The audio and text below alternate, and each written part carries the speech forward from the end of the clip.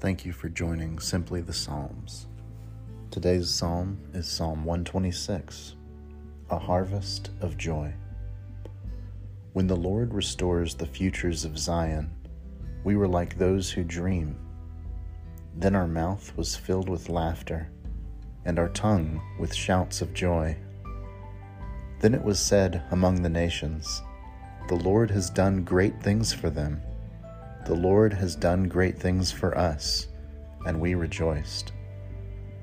Restore our fortunes, O Lord, like the waters in the Negeb. May those who sow in tears reap with shouts of joy. Those who go out weeping, bearing the seed for sowing, shall come home with shouts of joy, carrying their sheaves. This has been a reading of Psalm 126. Thanks be to God.